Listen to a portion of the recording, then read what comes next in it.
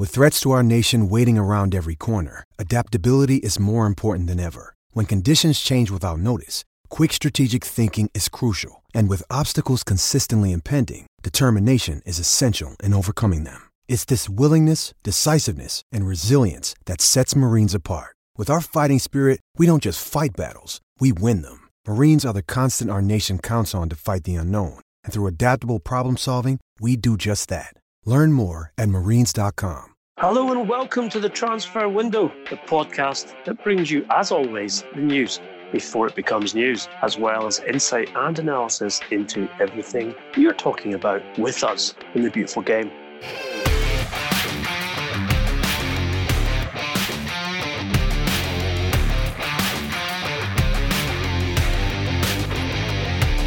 I'm Ian McGarry, and with me is Duncan Castles, the transfer guru, as he is known throughout the globe.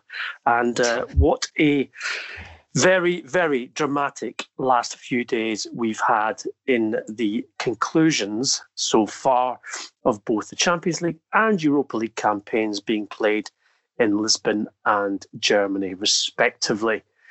Exits for all of the English Premier League clubs in both competitions.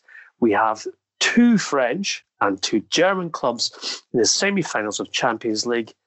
But perhaps, and maybe not even perhaps, I think we can all agree that definitely the most sensational result, as well as the consequences which have followed, was Barcelona's 8-2 defeat to Bayern Munich. Today, it's expected that Ronald Koeman will be confirmed as Kiki Setien's successor at Camp Nou. We asked the question, though, not just where next for Barcelona, given the crisis that they're in, and we have spoken about this at length on the podcast over the past 2 to 3 months. But what next for Leo Messi, Duncan?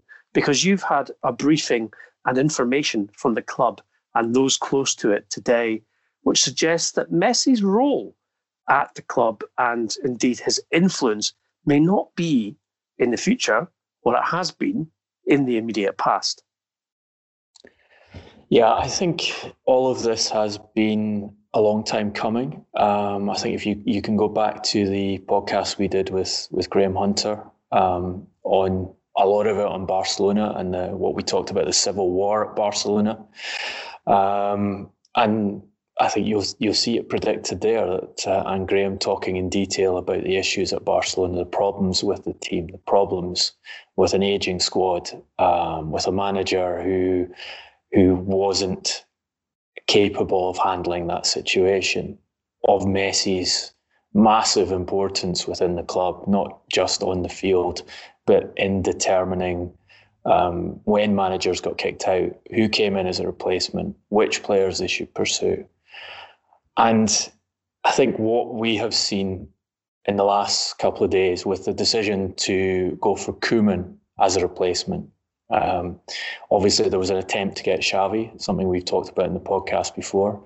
And there is a belief that Xavi will be coach of Barcelona before too long, but possibly with a new president in charge. And another of the things that have happened in the last few days is that the current regime has brought the presidential elections forward to March next year, with a kind of sop to the fans over their complaints about the handling and running of the club. And we've even seen Gerard Piqué, after that Bayern Munich defeat, talk about the club needing to change and saying, I'm not talking at the level of the coach or the players, but structurally the club needs changes of all kinds. So very much putting direct pressure on the board and laying some of the blame for these catalogue of heavy defeats in Champions League knockout round games at the board.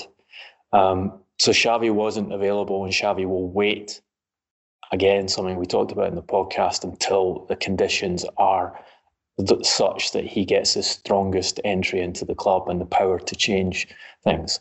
But they then go for Koeman, and the guidance I've had is that Koeman is there because they wanted, with Xavi unavailable, a tough manager, someone who would be hard on the dressing room and enable them to make tough decisions about the squad. They feel they have to clear out a number of the senior players Some of the names mentioned to me: Luis Suarez, Jordi Alba, Arturo Vidal. They feel all of those players have to go, and not coincidentally, all of those players are close to Messi. So there is friction involved in making those changes to the squad. And their position on Messi, I'm told, is not that they are actively trying to get him to leave the club, and that they feel that part of the change should be a change of this individual has become so important, probably more important than any footballer in the history of the game, in terms of his pivotal place in the club, and that not just his qualities on the field, but his ability to influence the direction of the club and to influence decisions that can be calculated in hundreds of millions of euros when you add transfer fees and values of contract in. But guidance I have is that they are not in the business anymore of following Messi's wishes when it comes to running the club. They feel that trying to appease him and making changes to management and making changes to the squad on the basis of what he would like to happen has contributed to the position they're in now, and they feel that has to stop.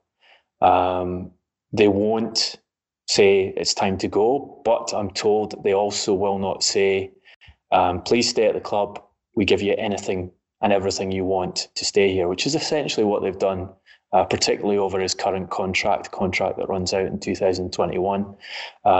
They basically had to give him the richest contract in the history of football, exactly as he demanded. In fact, I'm told the negotiation process, and that was his father and his representative saying to Barcelona, this is what we require to stay, and there is no negotiation. You either adhere to our terms and give us this money, which also included a massive signing on contract and a clause which allowed him to walk away at the end of each year in May, should he choose to do so. And left themselves in the position they're in now. From Messi's side, we've seen some reporting that he has decided that he wants out of the club and he wants a significant change in his career. Guidance I have is that actually he's stayed quiet. He's not been in communication with anyone. He's very much holding his counsel. Suggested to me that Messi has, they describe him as having hot blood. He responds to these kind of situations with anger and often makes quite abrupt decisions. And note that he's twice resigned from the Argentina national team after bad results on the international stage. And the interpretation is that people close to him are asking him to wait and consider and take his time before communicating, either off record or in private conversations and on record, as to what he wants to do. So Barcelona are waiting for that. People around him are waiting for that. But you've certainly got a situation where you can see quite radical changes happening at Barcelona. In fact, the guidance I had was to expect a lot of surprises in the coming week, basically because this has got to an inflection point where I think everyone is under pressure. The board are under pressure. Bartomeu obviously steps down as president when these new elections come, but he wants one of his camp to succeed him.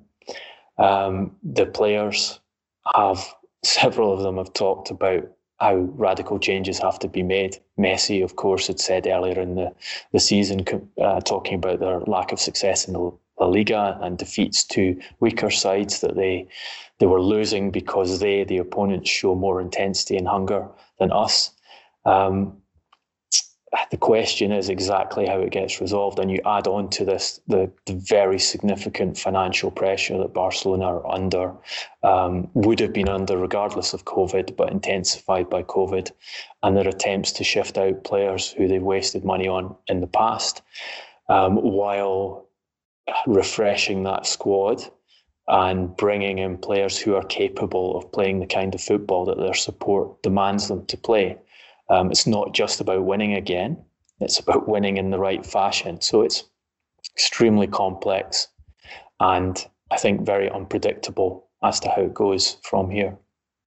I saw it reported, Duncan, late last week that it's reckoned Barcelona have spent just under €1 billion on player transfer fees since 2014.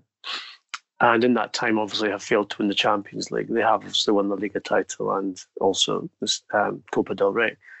But for such an incredible outlay, that does not count as a credible return.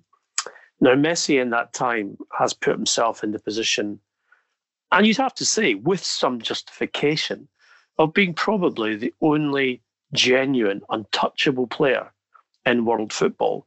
And by that, I mean, if fit, always plays, as you have detailed, has an influence in choosing managers, and by that, I mean sacking managers as well, recruiting new ones.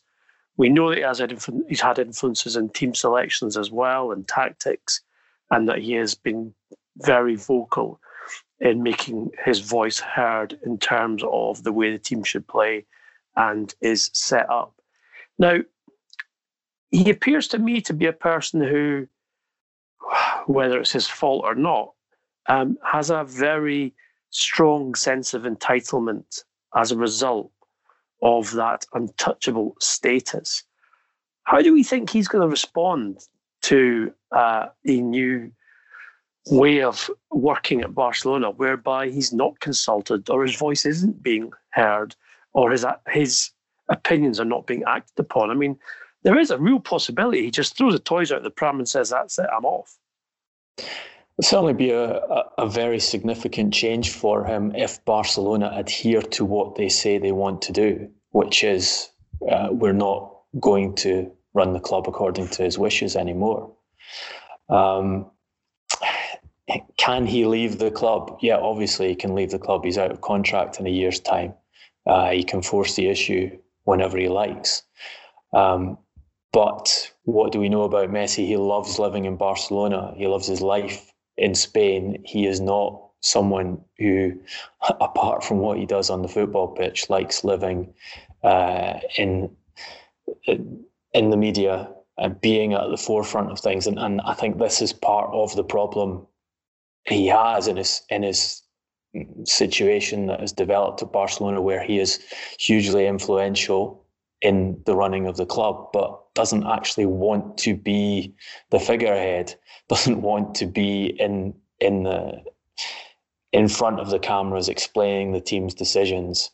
It's very much, I think, a situation where he wants the club run, or he wants the team to succeed. He wants to win the Champions League again at Barcelona. There's a huge frustration over the failure to do that. He has his ideas about who should be in the team and the way the team should be played, and his ideas are listened to. But he's not a manager. He's not a director of football. His genius is as a footballer. And I think it's very much something new that's a result of the importance of players like Messi and Cristiano Ronaldo, the amount of money they create for their clubs, the level their salaries have gone up to, that they have this unprecedented influence over the operation of their clubs. And are they capable of handling that level of influence when they don't actually have the responsibility of making the day-to-day decisions and don't want the responsibility of making the day-to-day decisions? And then what is the outcome? Well, we've seen what the outcome is in Barcelona, and there are lots of other contributing factors. This is not purely down to Messi. This is bad decision-making by lots of people. This is a team which was brilliant, aging and unable to play the football it used to play anymore. A support that expects them to play that football aren't satisfied if they don't see it.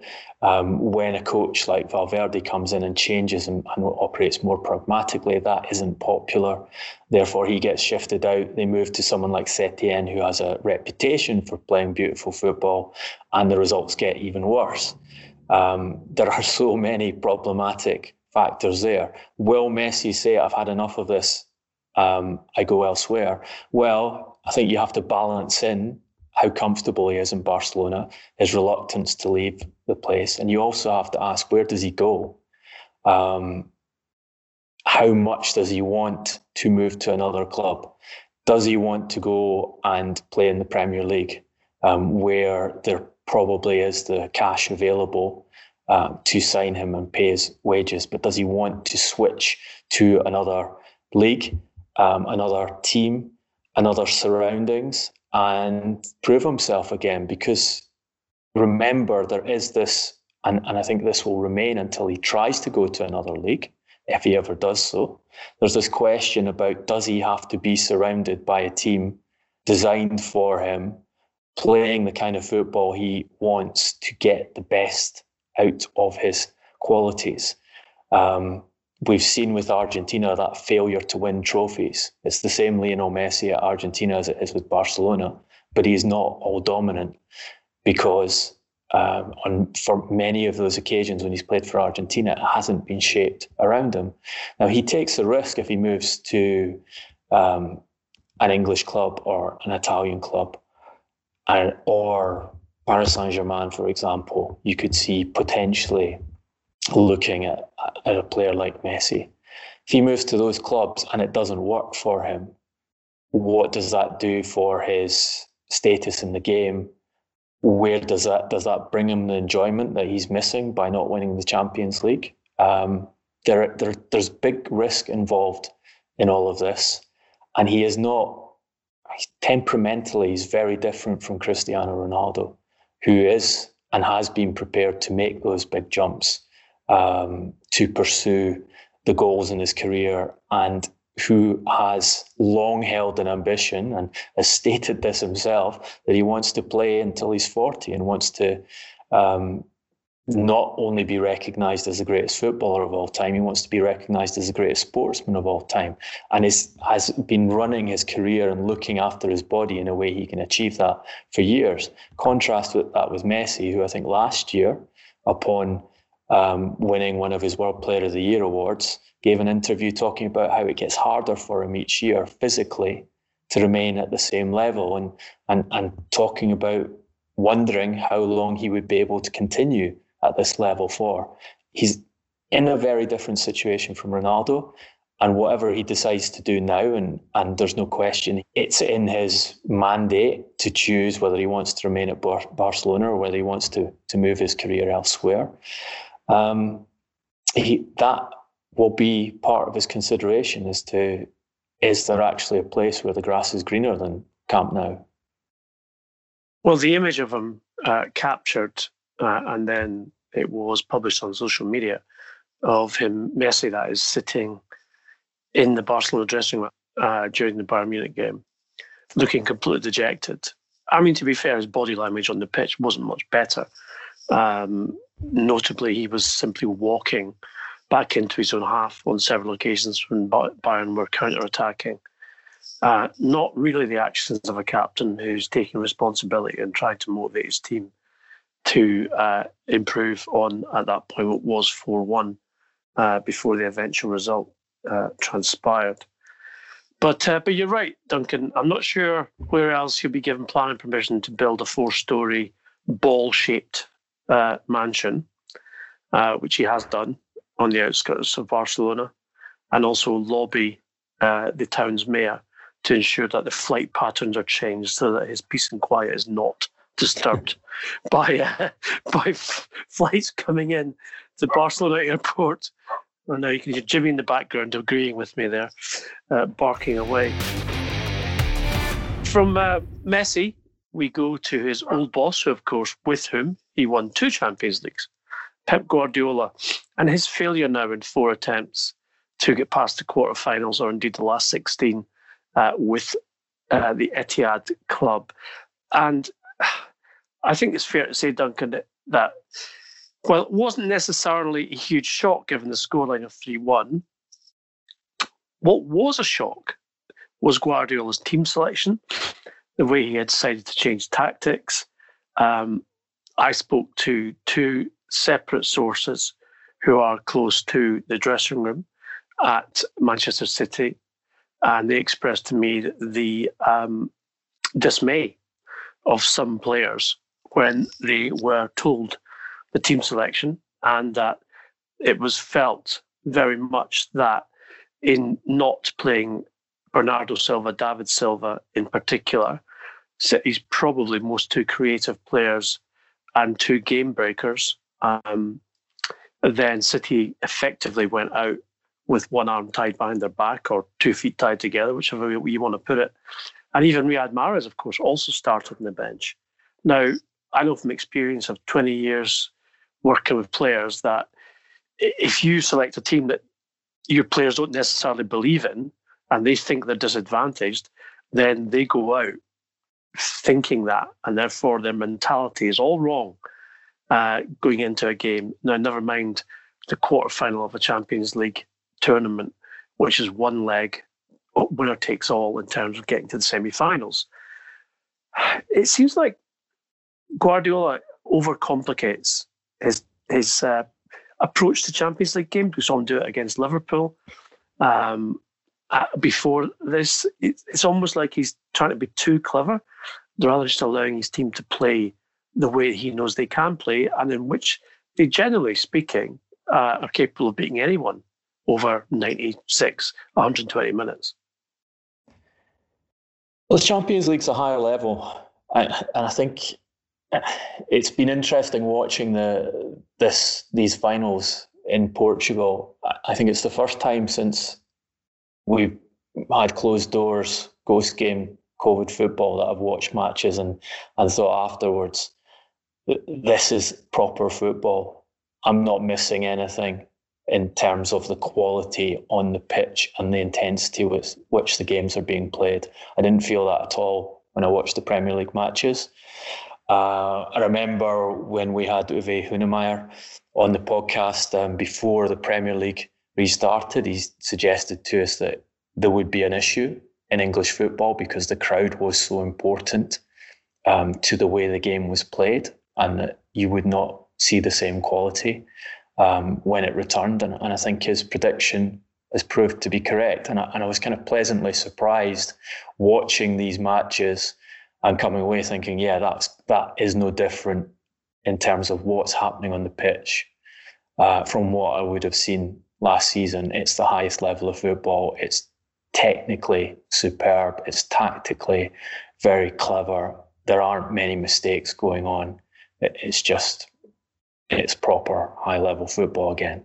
Guardiola knows it's high-level football because he's been failing in it for years now. His reputation was built on what he did at Barcelona.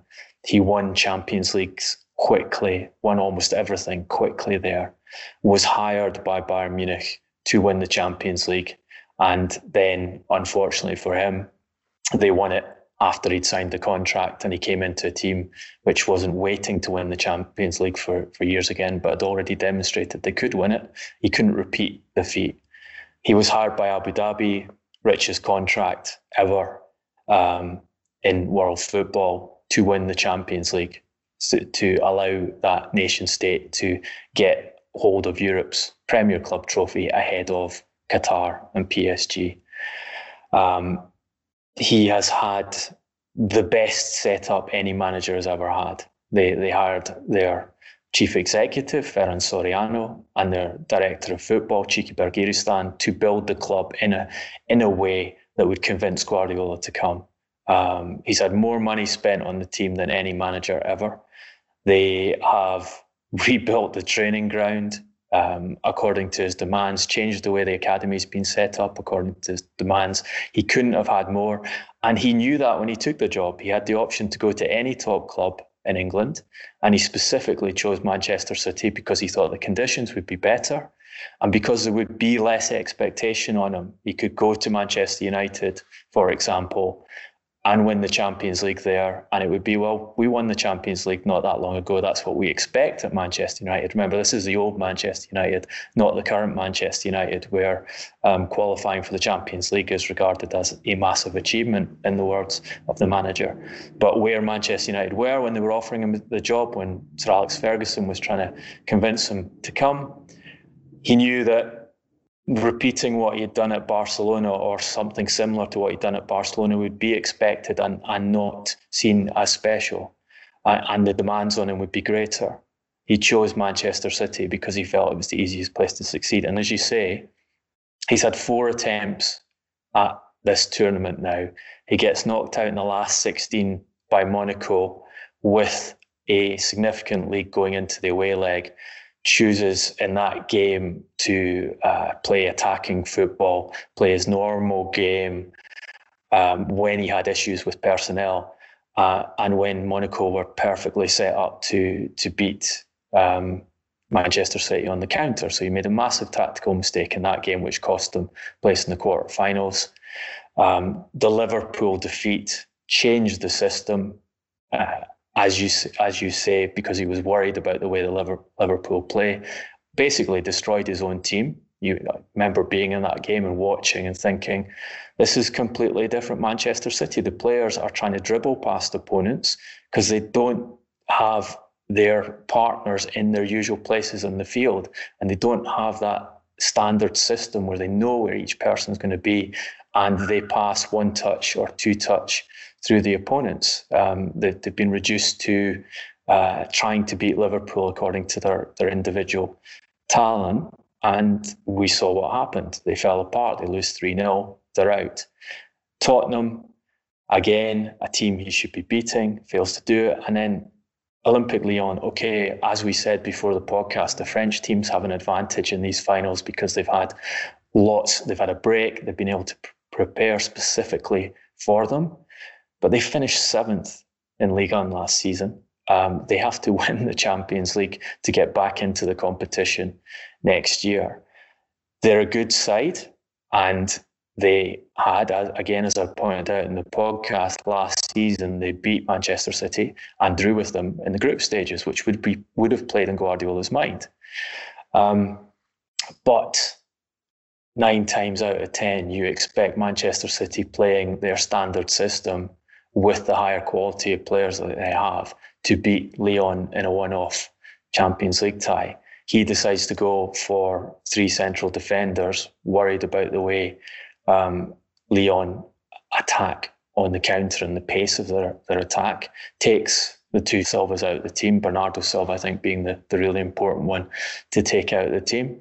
And they lose again. You can go here to what Guardiola said after the match. We worked 3 days on this. We discussed it and reviewed it. The way we played was really good. It was not a problem.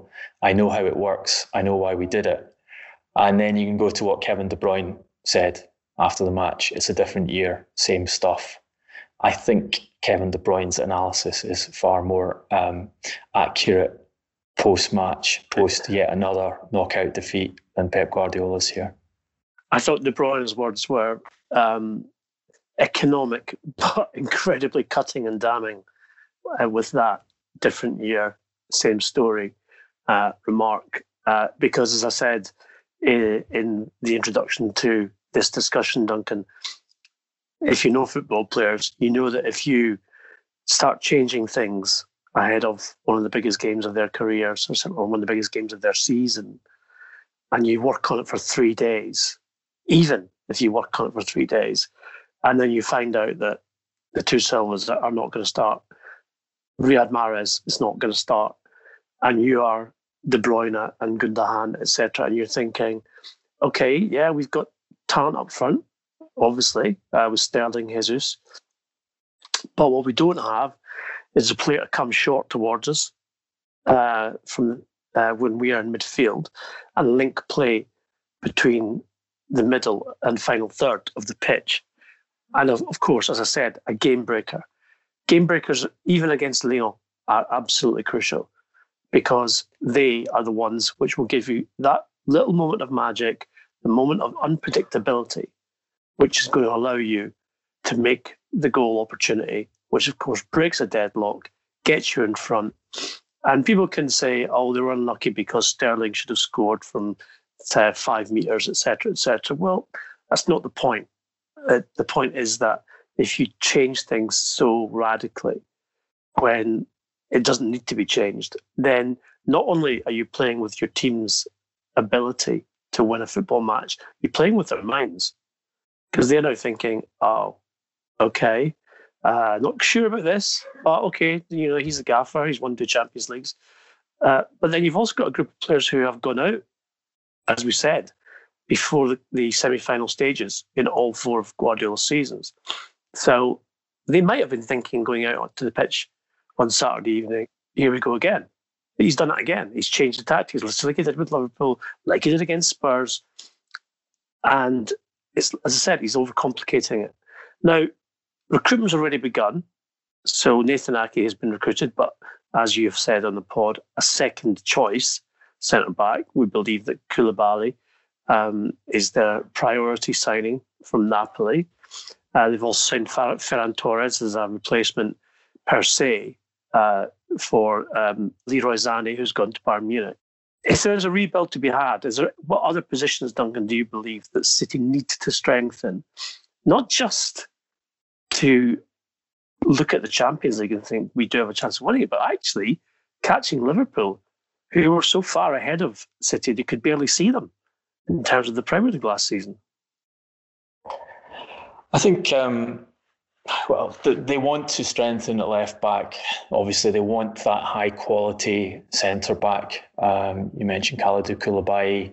Also, interest, Ruben Dias asked about Jose Jimenez at Atletico and were quoted a very high release clause price for him.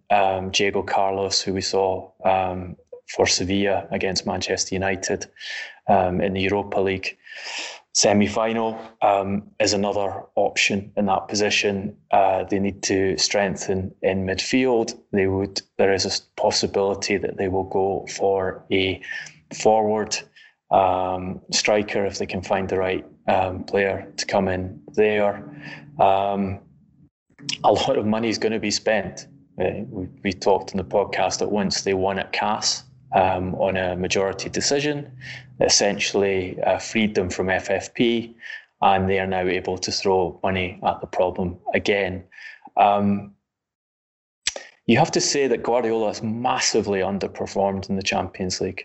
Massively underperformed. He's not even got close to winning it. Next year, it will be a decade since he last won that trophy. He had big failures at Bayern Munich, again, making major tactical mistakes in important games that cost that team the opportunity to get to the final. With City, it's round of 16 and 3/4 finals. I mean, that's to not even get to a final with the most expensive squad in the history of the game is huge underperformance. And I think it's only because of the quality of football, the plaudits he receives for that quality of football in the English game, the way they've dominated a couple of seasons in England, that leaves him without question marks about whether he's the right man for the job, at least from Abu Dhabi and from the majority of those assessing his performances, because it is failure on his part not to do better there. And there's a real pattern in that failure. You can't write it off to bad luck, because a lot of it's being caused by the manager weakening what was something very strong, which he's built. He built that way of playing. He developed, improved the players, gave them the confidence in playing that style.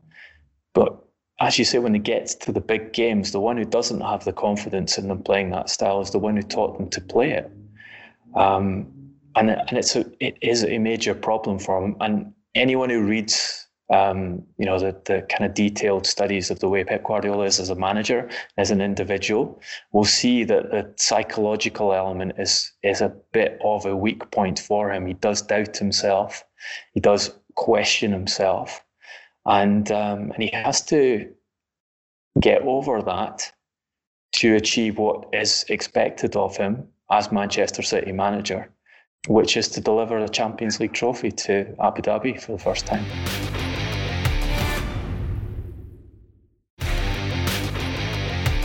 Well, as a famous Manchester man once wrote, "Oh, Manchester, so much to answer for." Indeed, Manchester United also flopped in their semi-final against Sevilla, albeit Sevilla are somewhat of the Europa League specialists, Duncan, given their recent history of winning the competition. Although, of course, United themselves won it under Jose Mourinho in his first season, something which a lot of people are quite happy to overlook, it seems to be the case, including former teammates of Ole Gunnar Solskjaer. Now, again, it was a disappointing way to go. I think people were expecting United to be too strong for Sevilla. Where did it go wrong, and do we think how much culpability does Solskjaer have for the fact that they're not in the final? Well, there were bad errors, bad defensive errors by Manchester United. I mean, they had a dream start in the game, 22nd penalty of the season. Interesting penalty in that you don't often see penalties given when a defender has gone in for a tackle and the striker gets his shot off clear at goal and is then fouled by a defender. Typically in that situation, the referee will say, well, you had the chance to score. I ignore the foul from the challenge that failed to make the block. But I don't think we're surprised that Manchester United get another penalty. I think it's now traditional, Duncan. It's traditional now. Get penalties. It's just accepted. So set up for them, goal up against a team that most people were confident they were going to beat, maybe overconfident they were going to beat, but United with their pace on the counter-attack, an early goal is a perfect situation. All you really need to do then is defend solidly and wait to take your second goal on the counter, and that's the tie. But as we saw, once again, I lose count of how many times it's happened this season. Harry Maguire out of position at a key moment. Other defensive errors in there, obviously, from Brandon Williams, from Lindelof, from Aaron Wan-Bissaka. All of them made errors in that move. But again, you see Maguire being caught in no man's land, neither marking his striker or going to where he should have gone to narrow down the options for the cross from Reguilon so he could block and intercept that cross at source, the standard thing you'd expect the centre-back to do in that situation. Cost them a goal. Second goal they concede, again, Maguire out of position, again, errors from Brandon Williams and other defenders. So you have Wan-Bissaka and Lindelof in the middle, neither of whom get close to De Jong, who scores, who's not the most mobile centre-forward in the world, that has to be said. So Harry Maguire was the player that Ole Gunnar Solskjaer decided to put the majority of his summer transfer budget into. He decided to put the majority of his additional budget into the defence. So you have a world record transfer fee and a massive salary for Maguire, and you have what was a record transfer fee for a specialist fullback at the time they did the deal for Wan-Bissaka. You get to the end of the season, and in the key game where they have a chance to win European trophy, the defence is responsible for them getting knocked out. So some of the responsibility has to go with Solskjaer for that over the player. He decided to make that record defensive signing and the way the defence operates, because there are bad decisions being made, and that's down to organisational training matters. You can't lay all of the blame there on the individuals in that given situation. The other thing I think you can criticise is he comes out after the match and he talks about how tired his team was. He says, you see how tired they were towards the end, tired legs, tired minds. This was a Europa League semi-final where he had the opportunity to make 5 substitutions because of the rules that are in place for the competition. He uses his first substitute, he made a treble substitution, but he doesn't make a change until 87 minutes. So if you think your team is tired, they have tired legs and they have tired minds, you would think you'd make some changes earlier in the second half to get rid of those tired legs and bring fresh legs and fresh minds on, but apparently not. Now, I've heard the argument that it's because he has such a shallow squad and he has no trust in his bench that he had to do that. He didn't have anyone to bring off the bench to make the difference for him. Well, on the bench, he had his other summer signing, Daniel James, who they spent a considerable amount of money on bringing to the club, who I think most people would say has declined in performances over the course of the season. Had a fantastic start and was being hailed as a genius signing by Manchester United, but has really deteriorated over the course of the season. So again, that's a Solskjaer signing and a player he's had a year to handle and who has, at least for this season, gone into decline to the point where Solskjaer himself doesn't trust him to come off the bench when he's chasing a result in the last opportunity to win a trophy in the season until the 87th minute. The other player, another Solskjaer signing, Odion Ighalo, who he didn't trust to come on until the 87th minute, who was signed as a centre forward in the January window.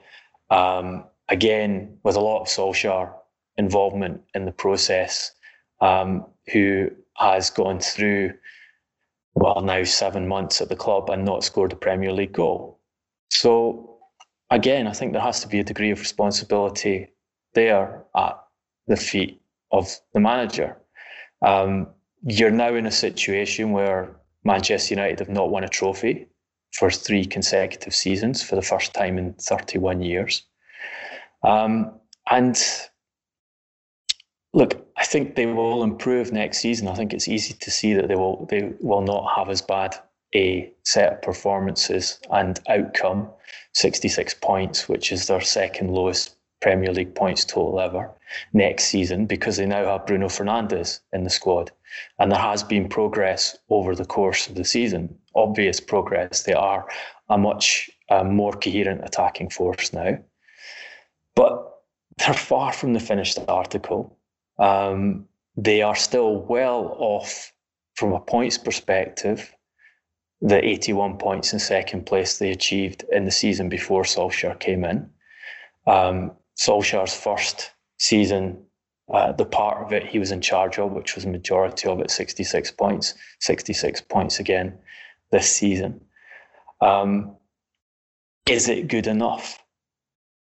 Could you do better with a superior manager who doesn't make decisions like going into a Europa League semi-final where he thinks his players have tired legs and tired minds, where you know you're playing against a very competent Spanish team who will be positionally clever, and you decide to leave Nemanja Matic on the bench, who is clearly your best holding midfielder, statistically and from a qualitative point of view, improves the output of the defence. They're a much solider team with him in. So you leave him aside. I think they can do better with a different manager, with a guy who trains them in a different way and doesn't cause as many injuries with his training regime, who makes better in-game decisions. I expect what we'll hear from Solskjaer going into the next season is a lot of stuff about how they have to become more robust and stronger. So he'll play the card of they have to be fitter, they have to work harder, which is exactly the same card as he played before last season. And we saw what happened. Were they stronger? Were they fitter? Were they more robust with his training regime put in place? Did that reduce the number of injuries across the season? Did it prevent key players from missing games because of muscular injuries for long periods? Was his reluctance to rotate, particularly in the second half of the season, a successful policy in the end when it came to winning trophies? I think they need. It's obvious to me that they could be a stronger force with a higher quality manager in charge. And I think that semi-final showed some of Solskjaer's errors both pre-season in terms of the players he bought and during the season in terms of the way he handles them, showed them up, and that's why they are without a trophy for a third consecutive season. It must be, I mean, I say it's concerning, Duncan, but it appears to me that one of Solskjaer's best tricks is hoodwinking people into thinking they're doing better than they actually are. I mean, I've got just lose look at our timeline on the at Transfer podcast on Twitter, the replies that you and I both get to tweets. A lot of United fans complaining that we're being unfair on Harry Maguire, and also Solskjaer, etc., etc. And yet, it's just, as I said, it's almost like United have slipped into this rather sleepy malaise of, oh, well, our standards, which we had for years and years and years, they don't apply anymore. Manchester United are not a team that win trophies every season. Manchester is not a team that automatically makes the Champions League every season. Manchester is not a club who's challenging for the Champions League. When those are questions that would not even get the light of day, 6-7 years ago. And it does surprise me quite a lot how United fans are not more demanding. It's almost like they've become so used to disappointment and failure that any little sign of, oh, look, it's getting better. Bruno Fernandes has scored 7 goals, I think, from penalties, 1 from open play, I think, etc. These are things that we should be grateful for. We should be grateful that we made third in the Premier League and therefore we're playing Champions League next season. We should be grateful we made 3 semi-finals, even though we didn't win any of them. It just seems very odd in terms of the culture at Manchester United. And okay, I'm not someone who's revisionist and wants to go back to Sir Alex Ferguson's days all of the time, because there's no sense in that.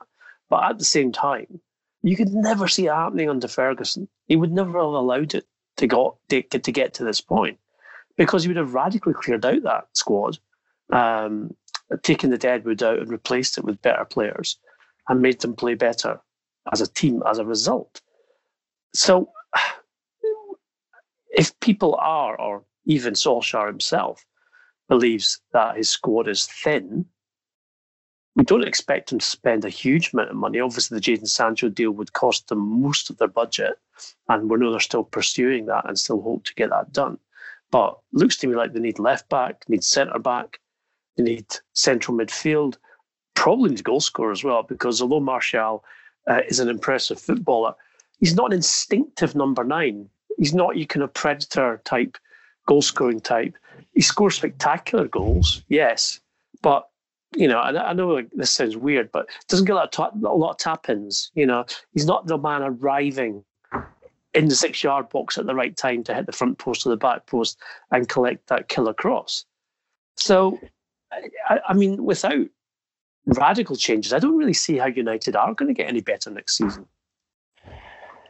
Look, I don't think those questions would have seen the light of day 2 years ago. That's how radically the image around Manchester United has changed, where this is perceived as a successful season to finish third in the Premier League, 33 points behind the team, the great rivals in Liverpool, who win the title for the first time in 30 years, closer to the relegation zone than they were to the top of the table. But that is the perception. And look, Solskjaer has been helped, ironically, by how bad he was in the second half of his first season at Manchester United and how bad he was in the first half of this season. So this is historically one of their worst ever starts to a league campaign, their worst ever start to a Premier League campaign.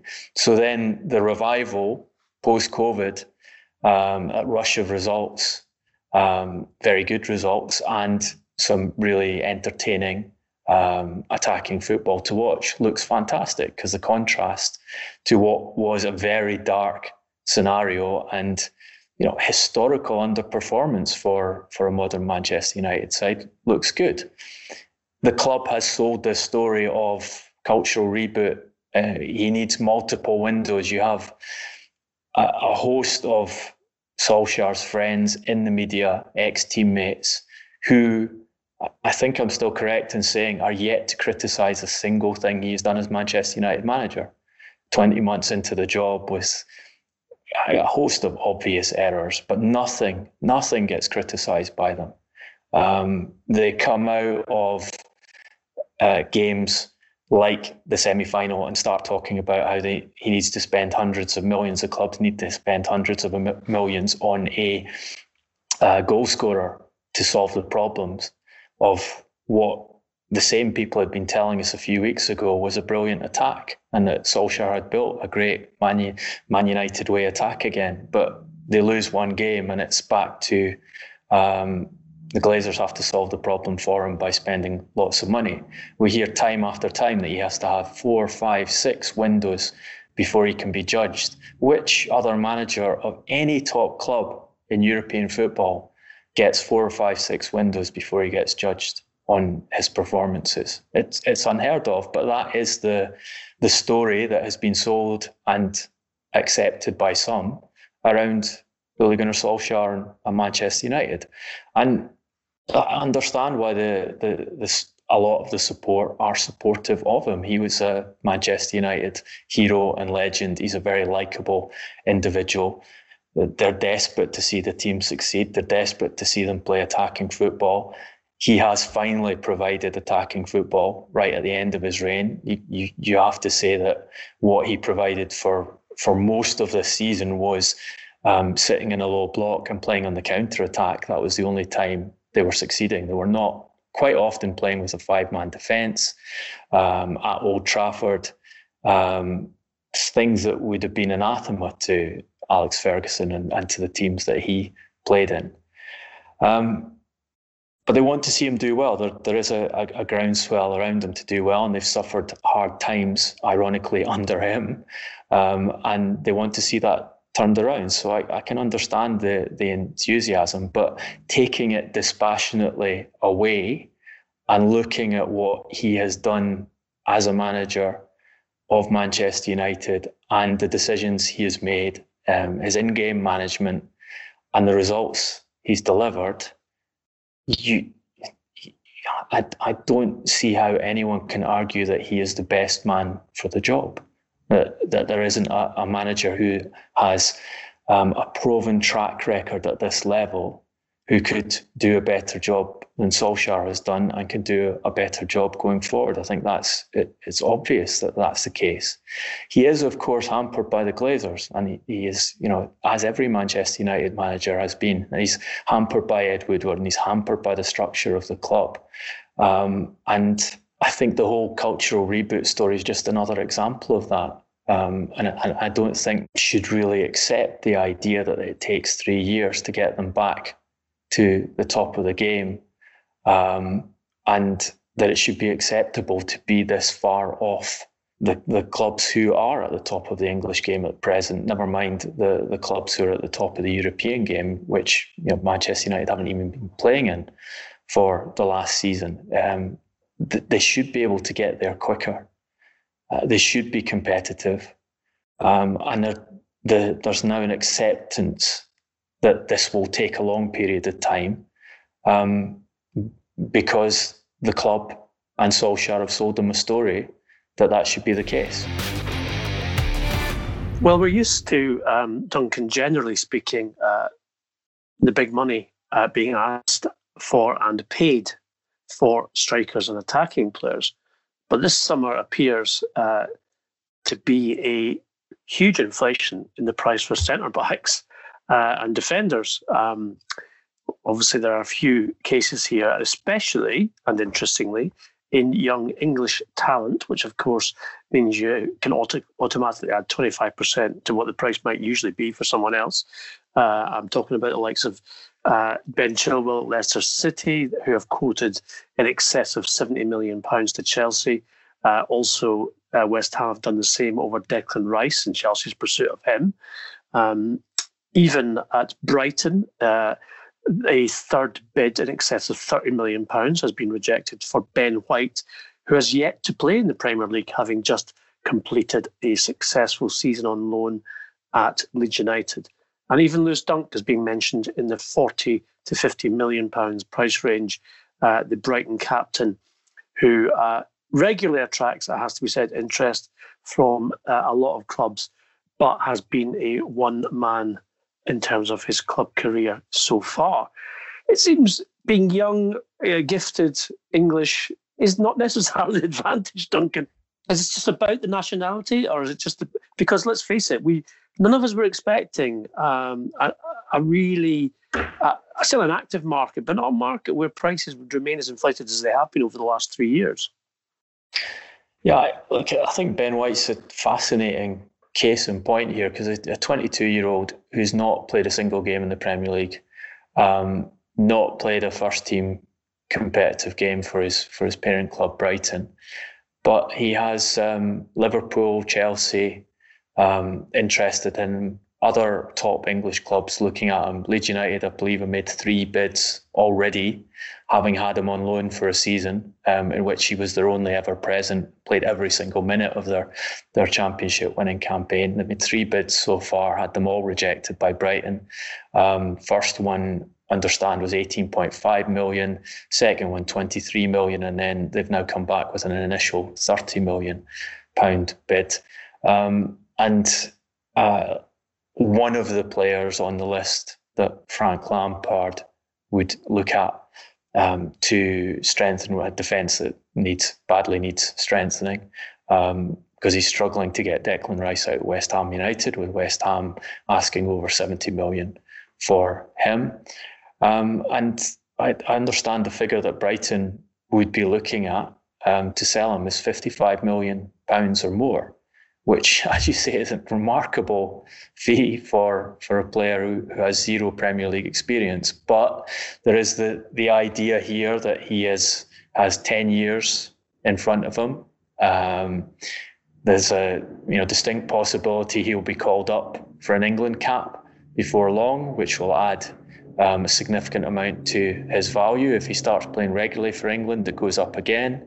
And Brighton are a club that are able to hold on financially to their players and wait for the right moment to sell a player if they feel it's in their interest to do so. So the calculation seems to be here: give the player a new contract, put him in the first team, let him perform to expectations, and the value will go up to the kind of level we are quoting to these top clubs to buy him now, and then we get the benefit of having him in our team for a year or more.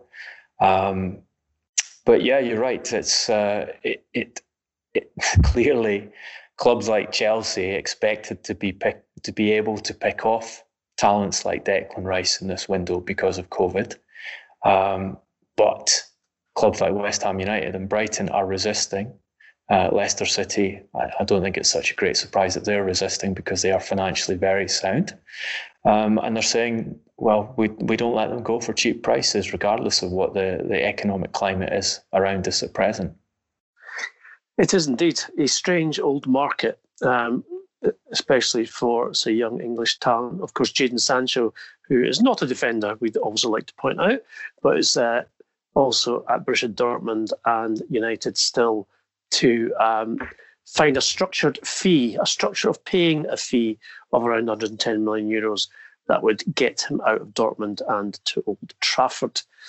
With Dortmund being increasingly adamant that they're not going to sell the player. I mean, they had financial results announced this week of an almost 45 million euro loss, and we have the chief executive, Hans-Joachim Watzke, giving interviews saying that Sancho staying at BVB is set in stone, and for a Westphalian, which is the area of Germany they come from, definite means definite. Jadon will play with us for the 2020-21 season. There is no room for interpretation. I have to say, it seems a bit harsh to set him in stone just to keep him there. I mean, how's he going to play football?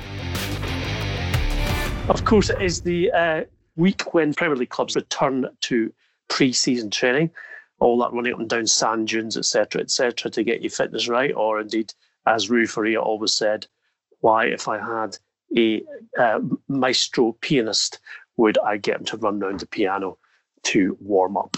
However, that is the way of things. Many of you, like us, will have seen pictures of our finest stars of the Premier League holidaying, partying, etc. Some of them in places where the government say you're supposed to quarantine for 2 weeks before you can even get out your house.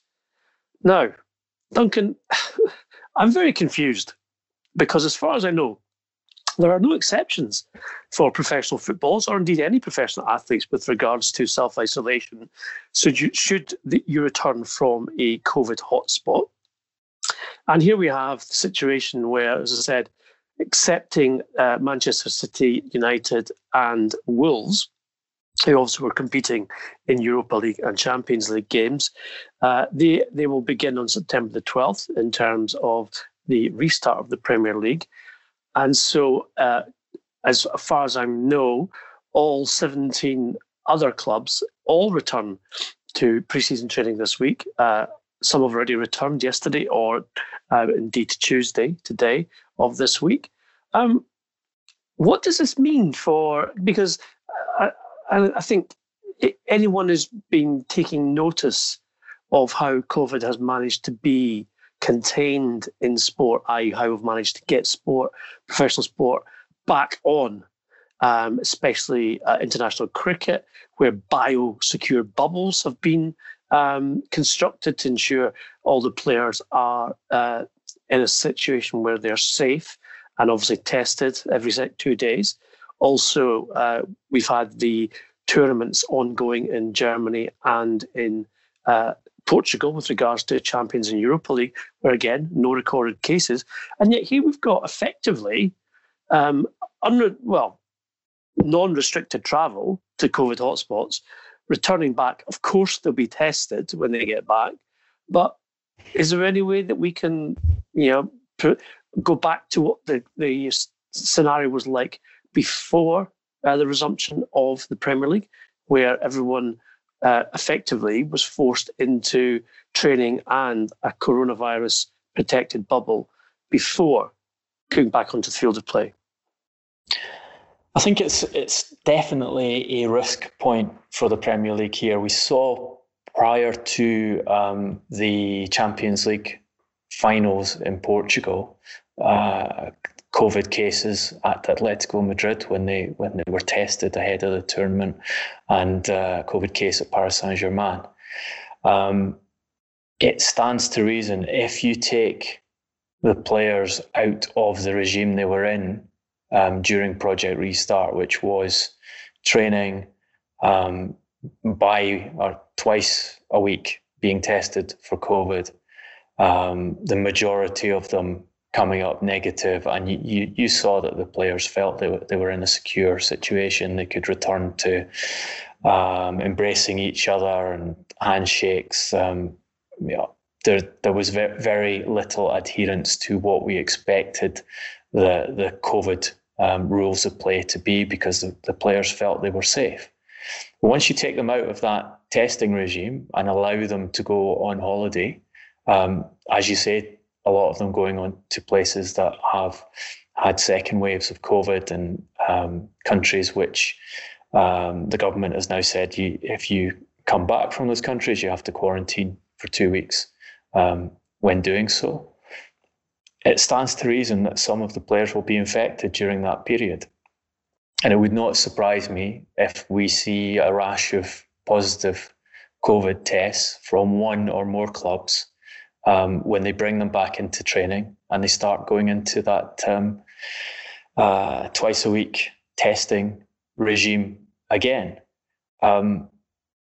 It's going to be interesting to see how it's handled if that is the case, and if we have multiple clubs who have that issue, because we are, as you say, just 3.5 weeks away from the restart of the Premier League.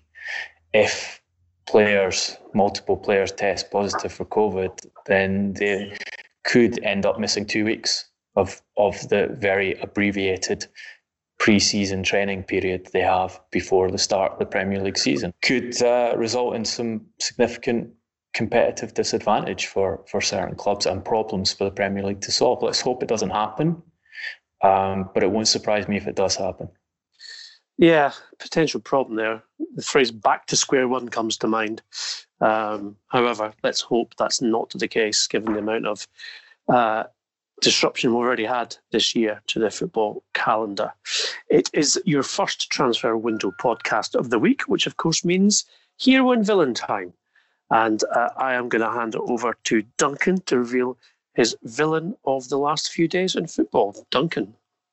I think the villain of this past week, I think the award has to go to one of Ole Gunnar Solskjaer's best mates in the media studios, Paul Scholes, who at the start of the Europa League finals told us that Manchester United should be clear winners of the tournament because they were obviously better than all the other teams that were left in it. And that they had such a good attack now that you couldn't see beyond them winning the competition. Then we watched them go out to Sevilla, a club you would think you might have noticed had a reasonable record in the Europa League over the past few seasons and a reasonable record in recent months in Spain. And his analysis of what went wrong was that Manchester United need to spend more money on the attack. Their attackers and their goal scorers weren't good enough. He said, you talk about quality, you talk about spending money on centre forwards and wide players, and you talk about hundreds of millions to get these players these days. But these are the players that win you trophies. These are the ones that win you medals. If you want to win trophies, they've got to start spending the money. So once again, no criticism of his pal Ollie. And once again, a complete contradiction as to what he said just a few days earlier, that the attack was great and they'd win. Actually, they lose and they have to spend hundreds of millions to get Solskjaer to the top. I'm beginning to wonder if it was Scholesy in the Stretford End shouting "attack, attack, attack." All those times during the Louis van Gaal era, the golden days of Van Gaal and his red and white army. Well, he certainly wouldn't have been singing it in duet with Paul Pogba, would he? No, indeed. Well, I'm going to choose my hero of the last few days. It's a very simple one. No need for huge amounts of explanations. But Kylian Mbappe, after PSG made it to the semi-finals of the Champions League, responding to the criticism of some, let's just say, rather harsh critics and ones who not necessarily sympathetic to Ligue 1. He simply tweeted in capital letters, Farmers League, with 3 laughing emojis next to it. Nice one, Kylian. Good to see a young international footballer with a sense of humour and irony. That's it for today's Transfer Window podcast. We hope you've enjoyed listening to it, as we have enjoyed bringing it to you. If you want to continue the debate, which you know that we are always up for doing, then please, you'll find us on our social media channels. That is Twitter @Transfer Podcast, the same on Instagram and on Facebook. You'll also find Duncan's personal account @Duncan Castles. I'm sure most of you know where that is already. And mine is @GarboSJ. Also, as well as being available on all, of course, your favourite podcast platforms, the Transfer Window podcast is now available on our own YouTube channel. Just search @Transfer Window Podcast. You'll find it in seconds, I assure you. If you did like it and you want to hear more and you want to expand the community, just give us something back. Log on to iTunes, give us a 5-star review. Everyone's happy, I can assure you. Until then, later in the week, it just left me to say, stay safe, be well, especially if you're a returning Premier League footballer, and thanks for listening.